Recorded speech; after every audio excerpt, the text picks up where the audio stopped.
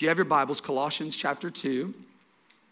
Are you guys excited to be in the house of God? Are you ready for a word this morning from God? I'll tell you, I'm ready to preach it if you're ready to receive it.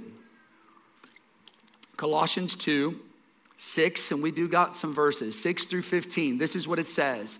So then, just as you received Christ Jesus as Lord, continue to live your lives in him. Someone say in him. Rooted and built up in him. Someone else say in him. Strengthened in the faith as you were taught and overflowing with thankfulness. See to it that no one takes you captive by philosophy and empty deceit, according to human tradition, according to elemental spirits of the world, and not according to Christ. For in him, someone say in him, the whole fullness of the deity dwells bodily. In other words, the fullness of the glory of God rested in the Son of God, displayed through the Son of God, revealed to you and I through Jesus. And you have been filled in him. Someone say in him. Listen, we're going to get this deep down in our heart. In him. We've been filled in him, who is the head of all rule and all authority. In him, we won't say it again, but in him also you were circumcised with a circumcision made without hands, by putting off the body of the flesh, by circumcision of Christ, having been buried with him in baptism, in which you were also raised with him through faith in the powerful working of God, in the glory of God. You've been raised with him with the glory of God, who raised him from the dead. And you who were dead in your trespasses and the uncircumcision of your flesh, God made alive together with him, having forgive us all our trespasses by canceling the record of debt that stood against us with its legal demands. How many of you realized that the legal demand of sin on your life is death? And that's what Jesus took away for you. It was on you. There was no way of escaping it. And Jesus took it away. This he set aside by nailing it to the cross. He disarmed the rulers and authorities and put them to open shame by triumphing over them all. Someone shout all. In him. Just one more time. In him. Father, we thank you for your word. I pray right now, Lord, that you would help me speak it with a boldness and with your anointing. Touch every heart. Let it be like a seed planted on fertile soil today, that it would produce a crop of fruit for your kingdom, 30, 60, 100-fold. And I pray that right now in Jesus' name. Everybody said amen. Hug your neighbor. Tell him you love him. Have a seat. Tell him you love him. You love him in the Lord.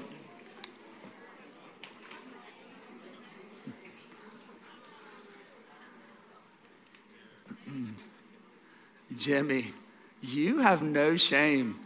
He put on my water bottle, Go Blue. I'm getting ready to preach, trying to get into the spirit of God, and he's trying to put me in the flesh by talking about Michigan. That's hilarious. I was like, I got somebody else's water bottle.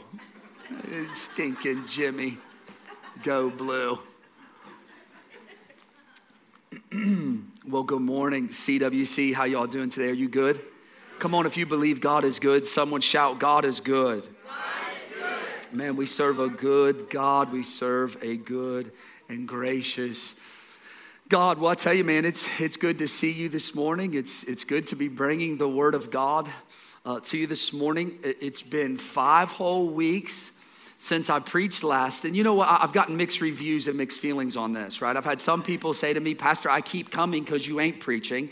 Well, I got other people, well, God bless them.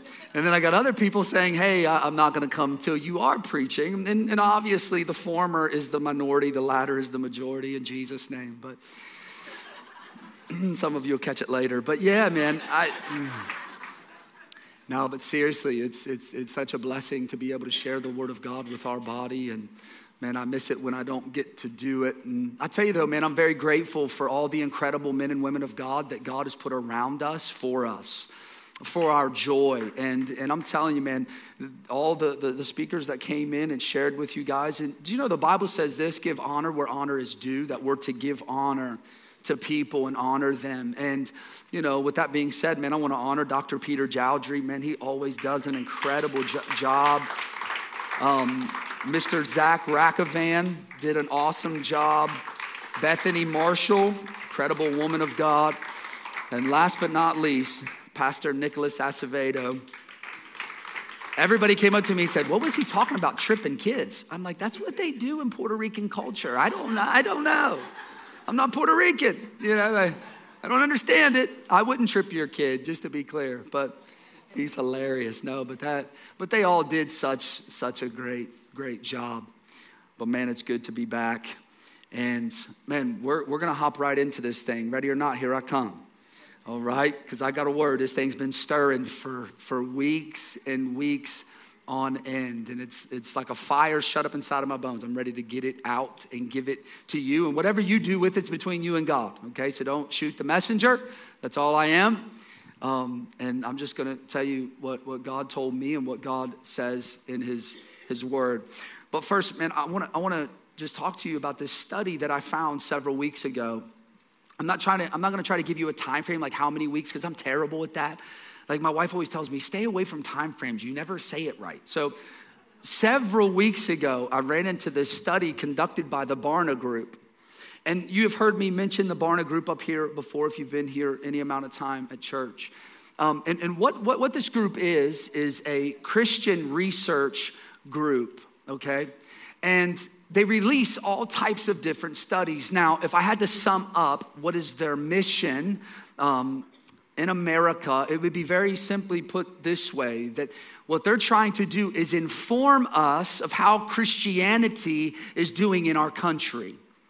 And obviously they do that through a bunch of different studies. I mean, that's a big, broad topic, Christianity in America, right? And they do it from all types of cool, different perspectives. And man, they're legit. They've garnered a lot of credibility over the years. And so for 35 years now.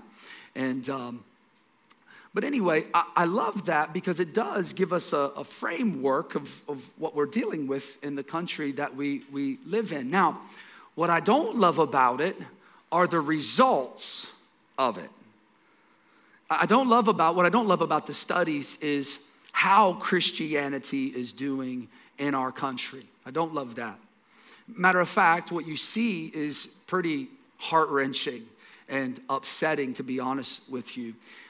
Obviously, I don't have time to go into every one of these different studies, but I do have enough time today to go through one of the studies that impacted me to my very core. And so I want to address that with you. And this study that they released, it wasn't a study that dealt with America as a whole, right? Like they have studies like that, but this study didn't do that. What this study dealt with was the church in America. Specifically those who call themselves the church, those that would label themselves as Christians. This is what this study came out to draw attention to. And it showed how American churches actually view Christianity and how the American church views faith as a whole and how faith is actually shaping their life, shaping the way they view the church and shaping the way they view this world, right? And I'll tell you, as a pastor, I'm way more concerned with the state of the church than I am with the state of the world. Hear me. I am way more concerned with the state of the church than I am with the world. I'm concerned with how the church is allowing the word of God to shape their view of the world, right? And here's simply why I say that. Because, see, the world didn't sign up for Christianity. It didn't sign up for that. The world is supposed to do what the world does. Hear me. When I was in the world and of the world, I did exactly what the world did. Okay? I was right with them. I mean, I just blended right on in with them. Right? So it doesn't surprise me. But see, when I gave my life to Christ, I was supposed to put away worldly things. I was supposed to put those things away, right? I was supposed to begin to view the world through the word. That's how I was supposed to start living my life. And we do that as we cling to the crucifixion and the resurrection of Christ, right? This beautiful truth that Jesus gave his life as a living sacrifice and then rose again from the dead. We're to cling to that with everything that is within us and allow that to shape our thoughts, our motives, our ideas, everything that we are. That's supposed to shape that. And my point in saying all that is this: I'm not vexed or perplexed about the state of the world. That completely makes sense to me. I completely understand it. Now look, let me caveat all that by saying this. Does it break my heart when I see people in the world strung out on drugs and alcohol? You better believe it. Does it grieve me to my very spirit and my soul when I see people struggling in a sinful lifestyle, whether that be sex outside of marriage, whether that be a homosexual lifestyle, whether that be an adulterous lifestyle, whether that be a perverted lifestyle, whatever lifestyle that they're living in the world? Of course, it grieves me to my very soul, and it breaks my heart to see people profiting the whole world, getting all this stuff, but yet forfeiting their soul. Absolutely, it breaks my heart. And so I pray constantly, Lord, help us to be able to be you to them, to reveal to them the goodness of God in the land of the living. But at the same time, I'm not surprised by it one bit. I'm not surprised by it when I see it in the world. But as a pastor, right, I'm way more concerned with the state of the church than I am the state of the world. I'm way more concerned with how those in the church are living their lives in Christ and for Christ than I am with those in the world. As a pastor, my first priority is to build and to edify the saints in their faith. That's my job. My first priority and my first focus. But see, I see a lot of times, including myself, I'm not pointing fingers, but I see a lot of pastors, right, so focused on what's happening in the world that it takes their focus off the church is exactly what happens. I hear pastors say things like, Jesus is returning soon because of all the craziness in the world. And hear me. I understand what they're saying. I get what they're saying because Jesus does say, in the end times, these will be the signs. And when you see these different things taking place, the craziness in the world, know that the end is drawing near to you, right? So absolutely, I get what they're saying. And I do believe we are to draw attention to those things, right? However, we can't become focused on those things because this is what the Bible says. The Bible says that the Christ will return for his bride, one without spot, blemish, or wrinkle, a completely cleansed bride in the blood of the Lamb of God. That's what's going to cause Christ's return. It's the bride. The state of the church will cause him to get up and the Father say, go get your bride. Son, I prepared a bride for you, go get her. That's what's going to cause the Christ to return. Listen, all the craziness is a sign of his return is near, but it's not the focus of his return. Hear me. The focus of the bridegroom's return is the bride. His focus is on the bride, just like for me. Man, on my wedding day, my focus wasn't on the preacher, I promise you. I didn't care about that dude, didn't care what he looked like, didn't care what he said, wasn't worried about any of that, didn't care about how beautiful the venue was. Once the wedding started and she started marching towards me, my focus was on my bride. I could care less what else was happening, right? Because I'm like, oh my gosh, the woman that I love, my best friend in the world, she's on her way to me. God gave her to me, and I am focused on her. My focus has been on her ever since, I'm just saying. She tells me all the time, she says, you're obsessed with me. But in a good way, not in a creeper way. Hopefully it's the same for you on your wedding day, by the way. Seriously. I hope you were so focused on your bride that nothing else mattered. Because that's what the bridegroom is doing right now. He's focused on his bride, church. And so our focus, first and foremost, better be on the bride. It better be on the church. We better be concerned with the way the church is viewing the world through the lens of the word. But yes, because man, listen, we're in the world, but we're not of the world. We're in it, but we're not of it. And hear me, we better get this through our thick heads. Hear me. We better get this through our thick heads. This is so important. Because the word of God says this: if you're a friend of the world, you're an enemy of God. Listen to me. That's intense. If you are a friend to this world, if the world would consider you a friend, like you can just blend in right with them, and no one can tell the difference between your life and their life, and you enjoy the things of the world, the Bible says you're an enemy of God. That's not me. That's the Bible. And so, man, we got to be a people. Yeah, we're in the world, but we're not of it at all. And you can tell a stark difference between us and them. We better be. See, we can't afford to act like the world.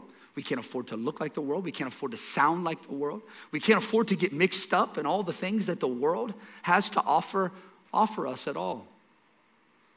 And so today I just want to spend a few more minutes with you, talking with you through a message that I titled, A Christian's Faith. A Christian's Faith. Because see, we must be living this life in Christ. We must be living it in him. Our view of the church, our view of the world must be coming through the lens of the word. Every single bit of it. Every one of them. And you know, when the Lord put this sermon on my heart weeks ago, he reminded me of that study I'd mentioned at the beginning of this monologue, I guess you would say. This Barna Group study, he reminded me of it. And see, what this Christian research group did, it was really interesting what they did. They went around to all these different churches, okay? And they began to ask all these different leaders in all these different churches, right? They asked them all, right? The senior pastor, the associate pastor, the teaching pastor, the children and youth pastor. And what they found was astounding, and not in a good way. It wasn't outstanding, it was astounding in what this group uncovered. And the question was, what was their biblical world view? In other words, they were wanting to know what these leaders, how these leaders let the word of God shape their lives. That's what they were asking them. They wanted to know what was shaping the way that they viewed the world, and what decisions that they made every single day, and how they viewed the church, what the church was supposed to look like. And what they found was this. They found that 41%, only 41% of senior pastors have a correct biblical worldview. Now think of 41% actually look at the Word of God and allow the Word of God to shape every aspect of their life. Only 41%. That's well less than half of the lead pastors shepherding full congregations, ministries running in and out of them overseeing and conducting all these different things. You know how many things I oversee in a week? It's insane. These guys are seeing, these women are seeing these things, and they're the ones supposed to be leading it, but they don't even have a correct biblical worldview. They don't even view the Word of God correctly. So no wonder the church has found itself in a very difficult place in the day and age that we live in. See, they've made it about this, really, the gospel, all about this wishy-washy, flaky story. That's literally what we've done to the gospel. We've made it so weak. And so it's just all about you, and it's all about me and how we feel, and it's just not the truth. That's not the Bible. The gospel is a powerful thing that is supposed to live in us and move through us and calls us to live completely different than everyone around us. That's the Word of God.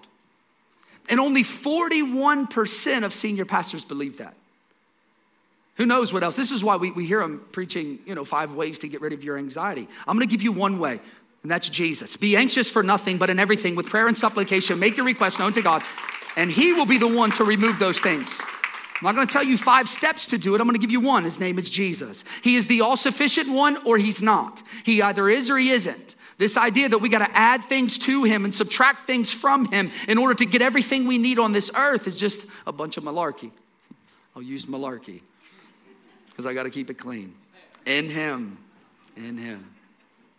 It only gets worse from there. Listen to me, only gets worse from there. Only 28% of associate pastors have a correct biblical worldview. The number two in charge, only 28% of them out of the 100% in the American church has a correct biblical worldview. It drops again by more than half when it gets to the teaching pastors.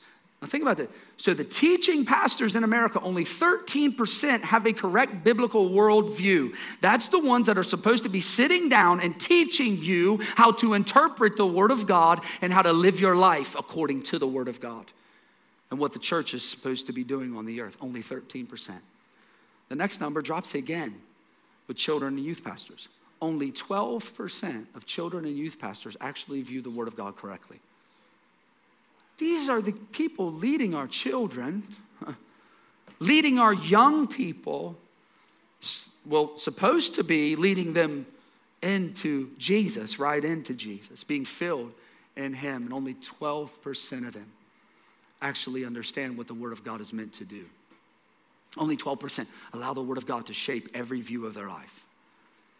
Which is crazy. Which is crazy, man. My goodness. See, listen to me. My point in saying all that is this. If we want to see the return of the bridegroom, we want to see the return of the Christ, the bride better get its act together and quickly. And quickly. But the only way we can do that is if we know actually what we're called to be doing as the church. We gotta know that first. You see, so often we've made it about how we feel. Church is about how we feel and about how other people feel. And so I can't say a lot because it might offend this group. Even if it's in the Word of God, I can't say that because it could be offensive to them. Or it's about what we like. See, church has got to stop being about what we like. Well, I'm not going because I don't really like the worship music there. It's too loud. I'm not really going because I don't like the way they don't have a cafe. Well, we got one. Other people say, I don't like it because they do have one. Right? Like, so you can't win. You can't win. It don't matter. But it's got to stop being about how we feel and what we like. You know, Pastor Nicholas, he did a great job last week, and he talked about a legacy of faith. And he reminded us of how important this is for you and I to be leaving our family with a legacy of faith. That it's way more important than leaving them some thriving business. It's way more important than that. To leave them a legacy of faith. But you know what the Lord said to me right after that, Matt, literally as I'm sitting there listening, I'm like, that's good. The Lord said, yeah, but if you don't have the right faith, you'll leave the wrong legacy. If you don't have the right faith, you'll leave the wrong legacy. And I see this often in people. I see people who took their kids to church every single Sunday morning, Sunday night, Wednesday night. And all that's good. But they left them a legacy of religion and not a legacy of relationship. This thing is all about relationship, being in him. That's the whole point of this walk with God. See, I see families leaving these legacies of good morals and good work ethics and good ethics, period. But yet they're not leaving a legacy of being on fire for God. I'm not talking about just coming in to check a box. I'm talking about so hungry, so thirsty for the things of God that nothing satisfies you. Nothing in this world, nothing will satisfy this burning desire to get alone with the King. They're not leaving that legacy. And hear me, good morals and good ethics and good work ethic, we need those things. We need those things. But listen, when you're lit on fire for God, all that stuff comes. I promise you. But I'm going to tell you right now, good morals and good ethics aren't getting your kids into heaven. Ain't getting you into heaven either. It's the fire of God. It's this passion and this desire to be righteous above all else, to live for him. See, if we don't have the right faith, we'll leave the wrong legacy for people. And I'll tell you, man, I don't know about you or what your heart is for your family, but this is something I contend for with the Holy Spirit. We go at it in the prayer closet because I want this for my kids, man.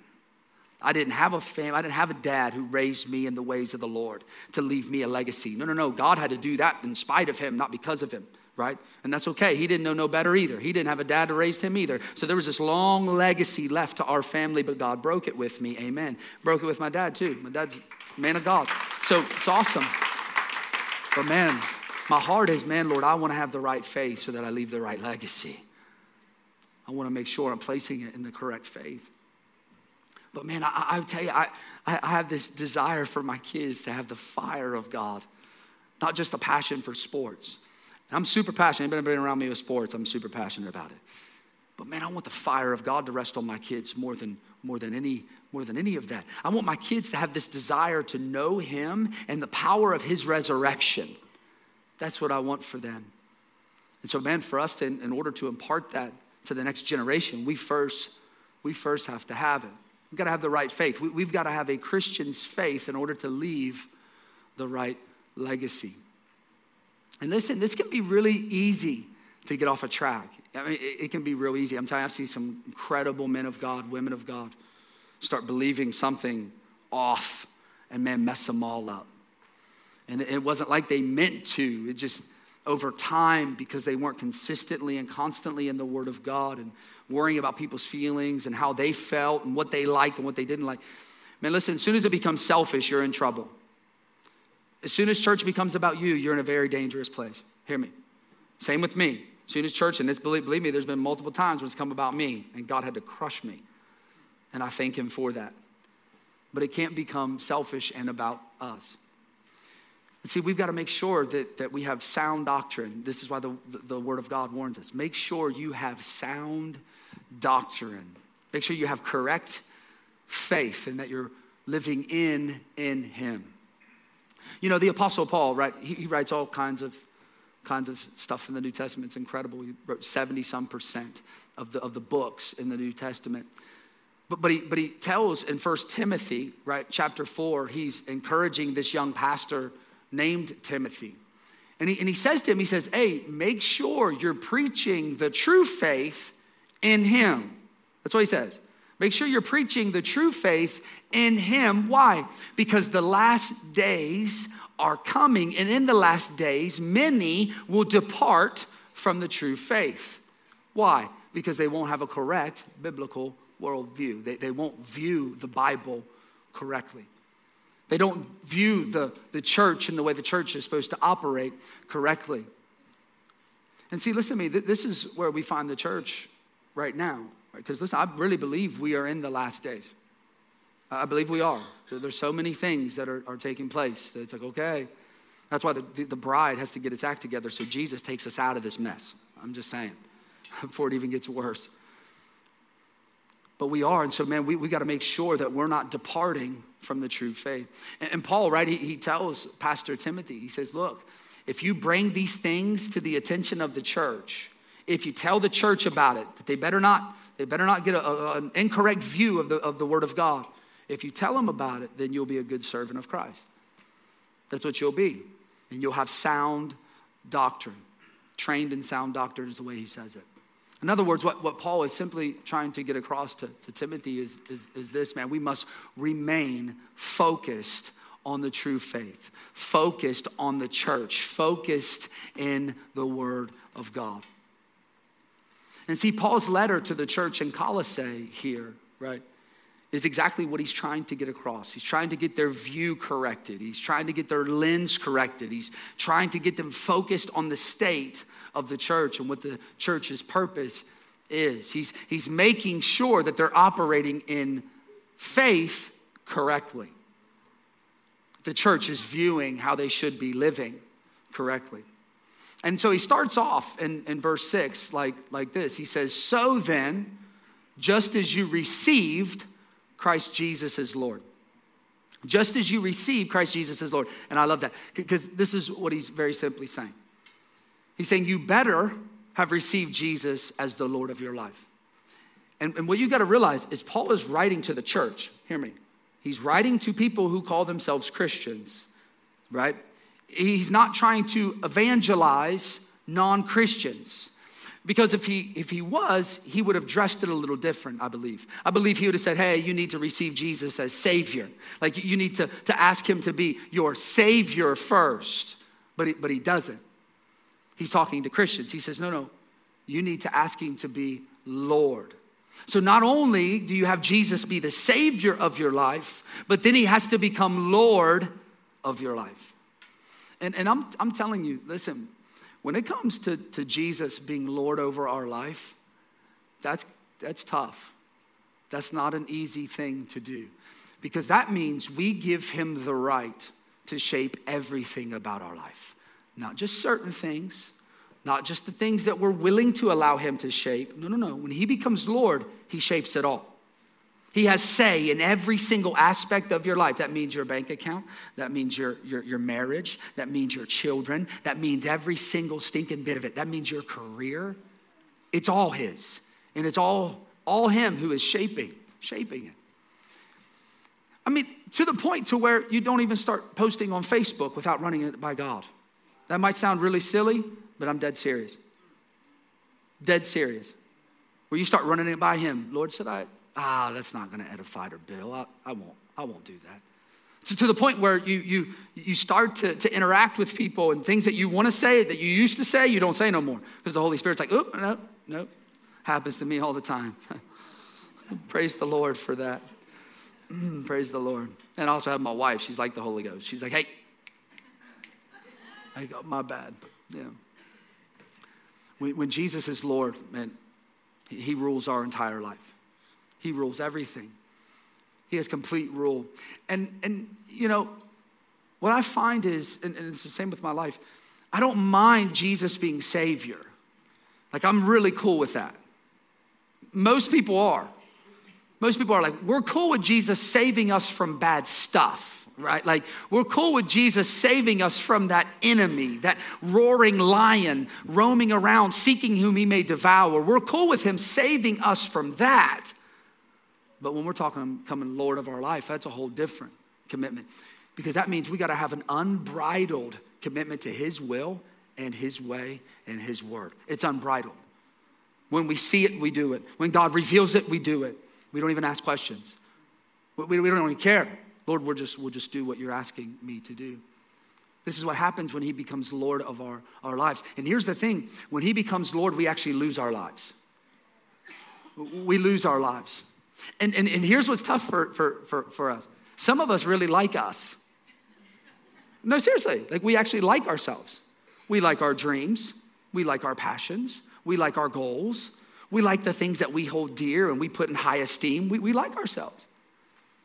But man, when Jesus becomes Lord, it's no longer about what we like anymore. No, we lose ourselves. We completely lose ourselves. And it's no longer about my dreams. It's no longer about my vision. It's no longer about my goals. It's no longer. The moment Jesus become Lord. And I tell you, I think about it every day, because I'm like, man, if I had not made you Lord, I'd have been working a whole different career and probably doing it anyway. But it's no longer about that anymore, of what I wanted, of my aspirations to become whatever. It's no longer about that, because he's Lord. So now what he says goes. So in order to make Jesus Lord of our life, we have to lose our life. And in the process, the Bible says then we'll find it. And we'll find it in him. Then we find it in him. So look, if we want to make sure that we are living according to the true faith, first and foremost, Jesus has to become Lord of our life. He has to be. He's got to go from Savior to Lord. He's got to go from Savior to Lord. If we've had any amount of time serving Jesus, we should be making these progressions with our walk. We should be maturing in him. We shouldn't still be doing the same old stuff we did when Jesus saved us all them years ago.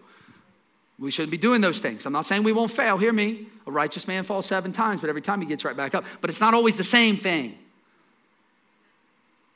And it's a lot fewer and farther between as you continue to mature in the Lord, and the Lord becomes Lord over your life. So then, just as you receive Christ Jesus as Lord, continue to live your lives in him. Rooted and built up in him. Strengthened in the faith as you were taught, and overflowing with thankfulness. Notice the theme that Paul is doing, and I've drawn attention to it a couple times now, right? He's got this theme, trying to point out, trying to highlight of how we are to live for Christ. Him being Lord of our lives, us living in him. And this is what he does, and he continues to do throughout this portion of Scripture. In him, making sure that this is beaten and written on the tablets of our hearts. Do you know Jesus says it this way? And I got to move really fast. What time is it? Oh yeah, I got to go. I'm not going to get to all this today. John 17, Jesus says this. He says, Father, I pray. I love this. He says, Father, I pray that they would be in me as I am in you. And it's awesome because listen, he is talking about his disciples and about us. I can prove it further down. You know what he says? He says, and I'm not just talking about them, but also those that will believe in me because of the words of them that they share about me. So that's us. And so he's saying, Father, I pray that they would be in me as I am in you. And this is what he says. He said, Father, I came to this earth only for your glory. Just so that your glory could be revealed. See, because listen to me, because Jesus was in the Father and the Father was in him, Jesus was only concerned with bringing him glory. That's it. That's it. I gotta bring glory to my Father. I gotta bring glory to God no matter what happens, to the point of being obedient, even to death, even death on a cross. That's how obedient he was and how much he wanted to glorify his Father because he was in him, and so he brought glory to him. And here's my point. If we will be a people living our lives in Christ, we will only be concerned with bringing glory to Christ. That's it. Nothing else will matter. Nothing else will matter. The rest of the garbage will fade away. What a beautiful place to live. When none of the cares and the riches of this world and what people think and this person says and all that nonsense just goes away. And I'm only fixated on bringing glory to God. And see, the word of God encourages us with this. It says, everything you do, do it unto the what? The glory of who? God. Everything you do, everything. Clean your toilet, do it for the glory of God. Quit complaining and being upset about it. At least I got a toilet. Other people out in the woods. I'm just saying, getting poison ivy, places they don't want. Like, I don't know. I don't know what I'm talking about. My point is, listen to me. When we begin to live our lives in him, we'll only be concerned with bringing glory to him. That's it. Nothing else will matter. Something we've got to establish is this, church. This is what we've got to establish as the church. God saved us for his glory and his glory alone. He did not save you because he was so impressed by you that he couldn't live his eternity without you. That's not why he did it. That's not why he did it. He did it for his glory. To say, yep, this is how powerful I am. This is how good I am. Even that person like me who was addicted to drugs for 15 years of my life, 8 of it heroin. Even him, my glory can overcome him and overwhelm him and set him free. For my life to bring glory to him, your life should be bringing glory. The church should be about the glory of God in the land of the living, period. That's what it should be about. Throughout the scriptures, listen to me, throughout the scriptures, what we see is the Bible say that God saved Israel, what? For his glory. God redeemed his people, why? For his glory. Constantly for the glory of God, not the glory of us, for the glory of him.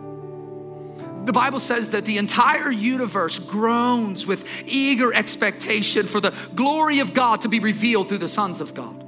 Think about that. All the universe, not just the earth, the universe, the cosmos, it's all groaning for the glory of God to be revealed to us.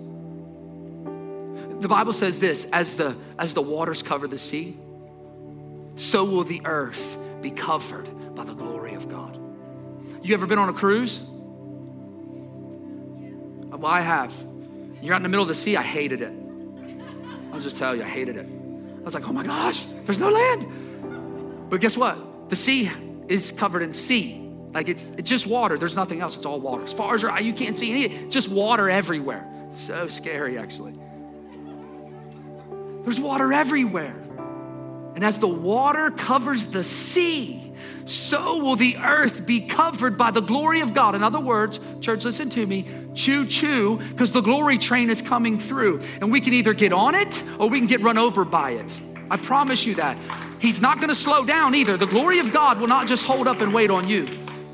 It's gonna come and either wash you up in it and you're like, let me get on, or it's gonna run you right over. The Bible says that one day he will come with a robe dipped in blood and the splendor of his what? Of his glory. Striking down all those who oppose him, all those who don't want the glory, who want their own wants, their own desires, their own feelings. They're all concerned about that and not his glory. Those he will just, they'll be gone. The glory train will go right over them. And I don't know about you, I don't want it to hit me. I want to be in it. I want to be in it. The glory of God carrying me. And that's what he desires for the church.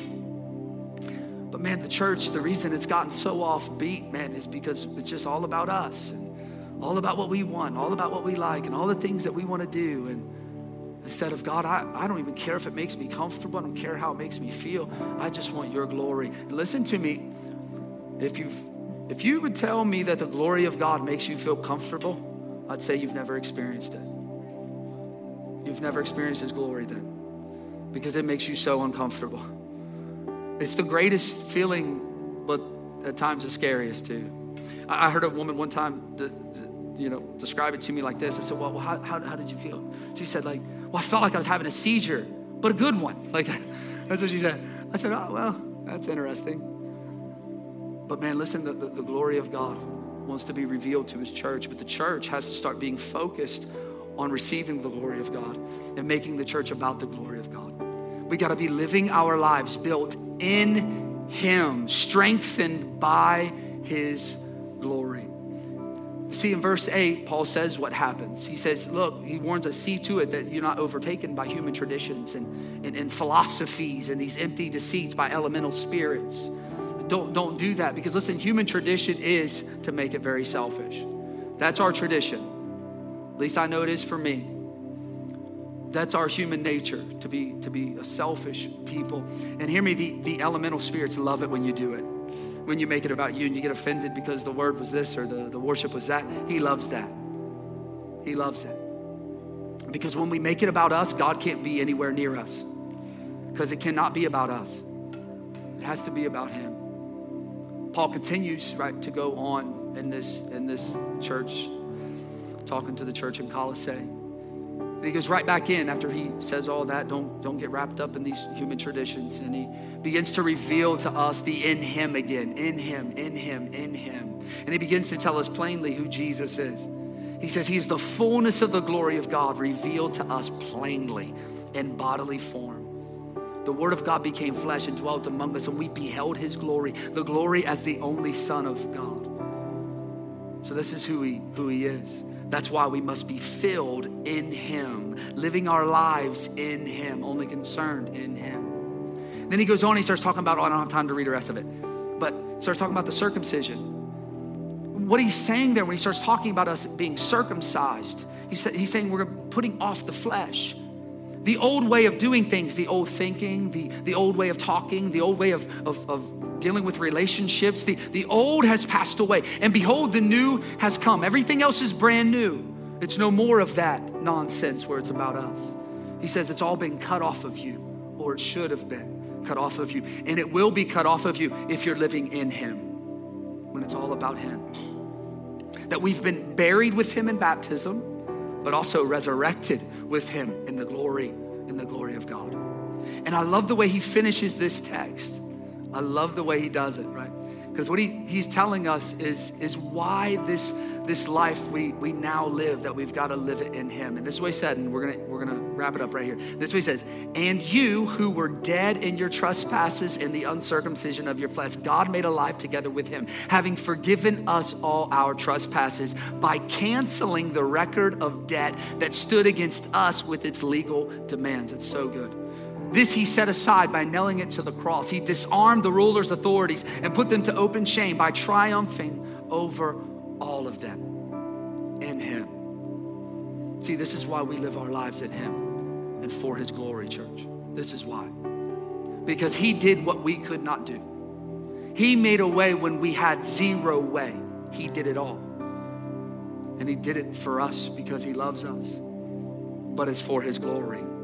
Your salvation isn't even for you, it's for his glory. You're just the benefactor. You're just the beneficiary of being made right with God. But it's about the glory of God. And look, and we're closing. Matter of fact, go ahead and stand to your feet. That way it helps me close for you.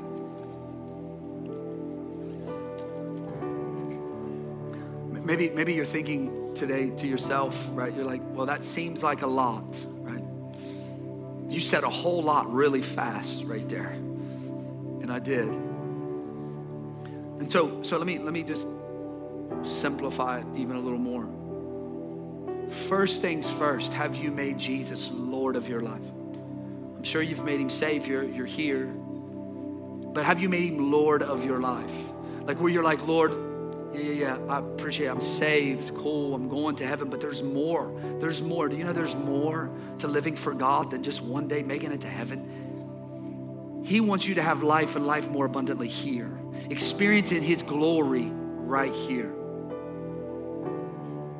And so first things first, maybe that's what you need to do today. Maybe you need to make that decision. Lord, I'm going to make you Lord of my life. And everything I do, and everything I say is going to be to your glory. I'm going to be fixated and focused on bringing you glory in my life by making you Lord of my life. Man, if that's the first thing that we need to do today, man, let's do it. Let's do it, repent of what we haven't done, and move forward. I love that. That's what Paul says, right? He says, hey, forget what lies behind you and press towards your high call in Christ heavenward. Forget all that. Okay, yeah. I dropped the ball back here. Believe me, I've dropped the ball plenty of times. But you know what? I never stay down in it. Father, forgive me. I do what I got to do. I confess I got to do whatever. And then from there, whatever the word of God tells me to do, I'll do it and then move forward. And say, Lord, help me to become more like you every day. Every head bowed, every eye closed.